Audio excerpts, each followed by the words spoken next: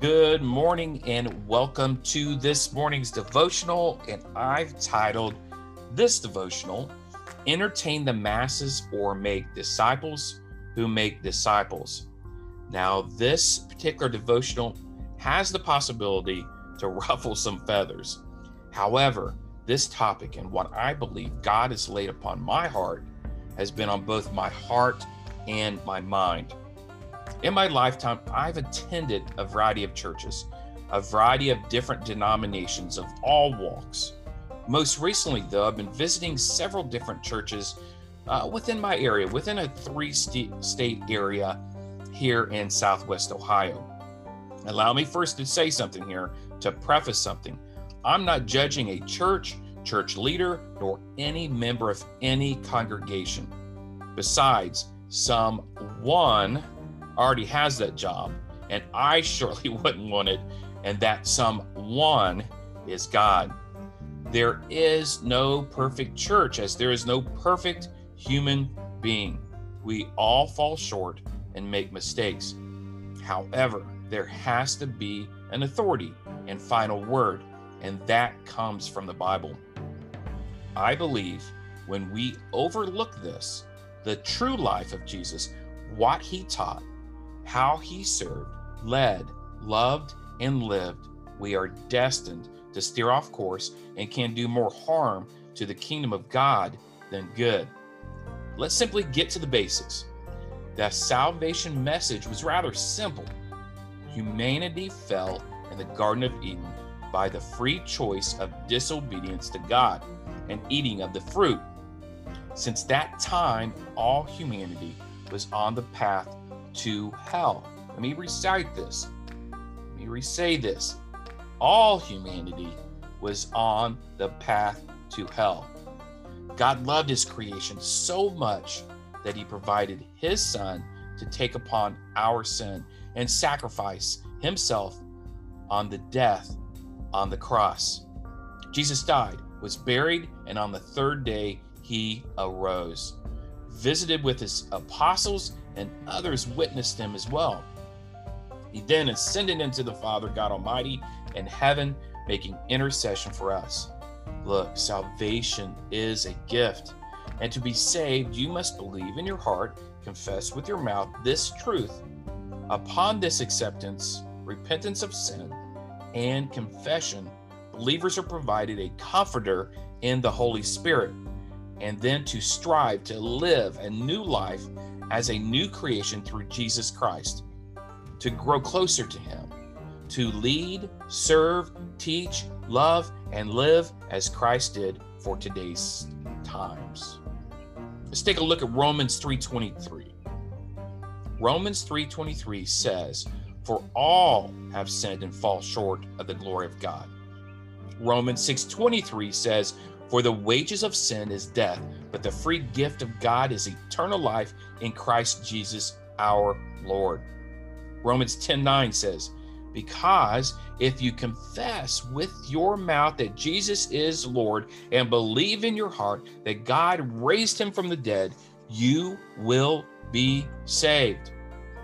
Acts 16:31 says, "They replied, 'Believe in the Lord Jesus and you will be saved, along with everyone in your household.'" I like Ephesians 2:8-9. "For by grace you have been saved through faith. And this is not your own doing. It is the gift of God, not a result of works, so that no one may boast." Seems pretty simple, right? However, we and all our humanity seem to create a variety of interpretations as well as denominations, to the point of things getting a bit odd or twisted. For lack of better words, in my opinion, this can be a hindrance to the kingdom of God. As believers and followers of Jesus Christ, he was rather clear in what we should do, how we should do it, and even emphasizes the greatest of commandments. Open your Bibles, look at Mark 12:28-34. "And one of the scribes came up and heard them disputing with one another, and seeing that he answered them well, asked him, Which commandment is the most important of all? Jesus answered, the most important is, hear, O Israel, the Lord our God, the Lord is one, and you shall love the Lord your God with all your heart, and with all your soul, and with all your mind, and with all your strength. The second is this, you shall love your neighbor as yourself. There is no other commandment greater than these.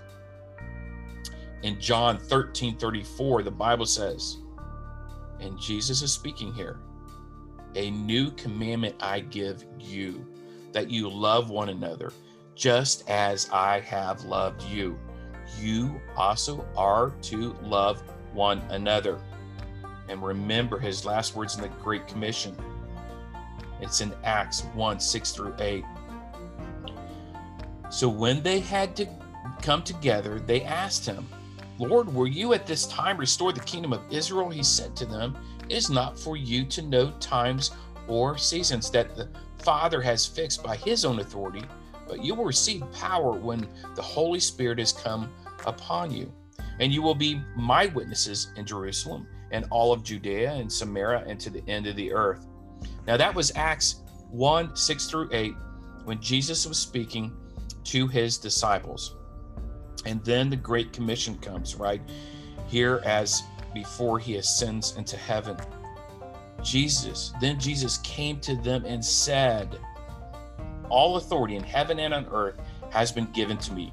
Therefore go and make disciples of all nations, baptizing them in the name of the Father and the Son and the Holy Spirit, and teaching them to obey everything I have commanded you. And surely I am with you always, to the very end of the age. Again, that was Matthew 28:18-20. Now, I haven't read anywhere in the Bible, unless I'm missing something, that says you must go to church to be saved. I also do not read where unless you are baptized, speak in tongues, or tithe, you cannot be saved. Now, don't get me wrong here. You should want to be baptized as an example, right? Jesus did, and the Great Commission states to do so in the name of the Father, Son, and Holy Ghost. There are several verses about giving and to tithe, right?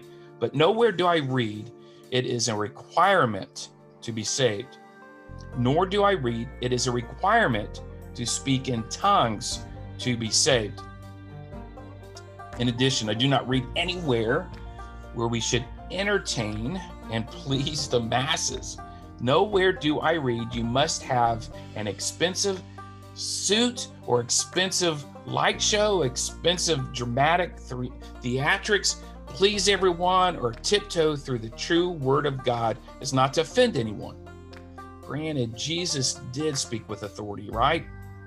Most definitely in truth, but he could have worn golden garments covered in jewels and called down legions of dancing angels with thunder and lightning strikes, but he did not. Nowhere do I read we must wear our Sunday best, such as a suit, tie, or for the ladies, nice, elaborate, long dresses. I also do not read anywhere that there should only be a certain type of music, musical instruments, or no music at all. I have not been able to read as a believer in Jesus Christ that our hair has to be cut a certain way or covered in a certain manner. I'd like to point out the following verses. Let me read them out loud. It's from Psalm 150, 1-5. Praise the Lord. Praise God in the sanctuary. Praise him in his mighty heavens. Praise him for his acts of power. Praise him for his surpassing greatness. Praise him with the sounding of the trumpet. Praise him with the harp and lyre. Praise him with timbrel and dancing. Praise him with strings and pipe. Praise him with the clash of cymbals. Praise him with resounding cymbals. Let everything that has breath praise the Lord. Praise the Lord. Psalm 150, 1-5. And in Psalm 149:3, the Bible says, let them praise him Let them praise his name with dancing and make music to him with timbrel and harp. Ecclesiastes 3:4 says, a time to weep and a time to laugh, a time to mourn and a time to dance. In Jeremiah 31:13, the Bible says, then young women will dance and be glad, young men and old as well. I will turn their mourning into gladness. I will give them comfort and joy instead of sorrow. However, what I want to draw attention to here is 4 key words or phrases in the Great Commission. Okay, let's break this down. 1, go and make disciples. 2, baptize them in the name of the Father and of the Son and the Holy Spirit. 3, teaching them to obey everything I have commanded you. And 4, surely I am with you always. So let me expound upon these 4 key words or phrases. So number 1, go and make disciples. Now, are we sincerely and truly making disciples? I've seen plenty of churches, pastors, and Christian leaders speak of salvation and baptism numbers, which is surely awesome and all heaven rejoices. However, what's next? Well, point 1 is to make disciples. We are to disciple them, for them then to make disciples of others. Look, this is very important here, people. For a person to lead one to Christ, he should surely help this person along the way by discipling them. I had one pastor tell me, I'm going to quote this. He states, that is not my concern. It is them being saved. I'm too busy for all that. Besides, that is the Holy Spirit's job. I'm stunned when I heard that. Say, what? Do we not know we are the vessels of the Holy Spirit? Okay, and that the disciples themselves discipled one another and others. Look at what the Apostle Paul did with Timothy. Imagine if a mother said, okay, I gave birth to my baby. Now it's up to him to feed himself, clothe himself, and teach himself how to walk. Okay, now that may be an extreme example. However, we are to disciple those we lead to the cross. Granted, a pastor may help lead dozens to thousands to salvation in a single sermon, and it may be nearly impossible to disciple each one of them.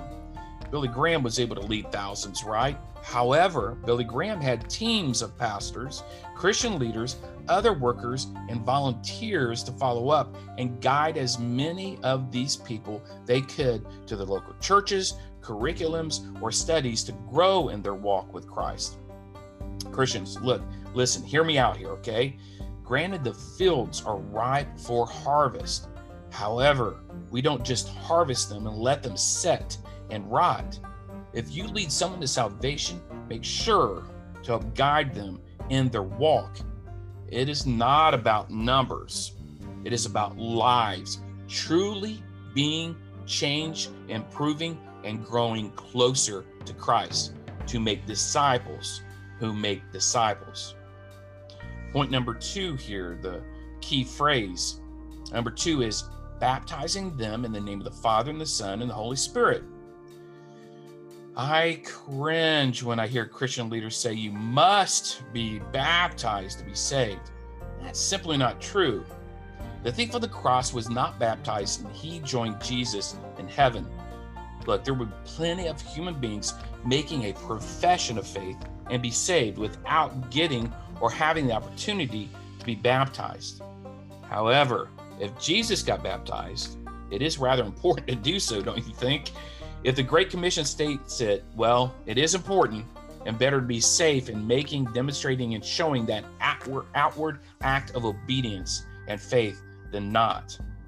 Number 3, phrase number 3 here, teaching them to obey everything I have commanded you. Here is the discipling and teaching again. Jesus spoke and taught a lot. We as believers are to also clearly and effectively teach all Jesus taught and commanded to obey. Point and phrase number 4, surely I am with you always. As a believer, you're never alone. As a human being, you are not truly ever alone, as God is everywhere. His ears are attentive to those saved and not saved. We are his precious creation by all means, and he does not want a single one of his creations to go to hell. As a believer, it is written, you will have a comforter in the Holy Spirit.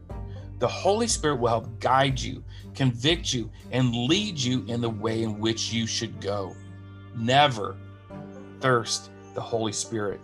Feed the Holy Spirit by reading God's word, being in church around other believers to learn, worship, praise, lead, serve, get equipped, and go out.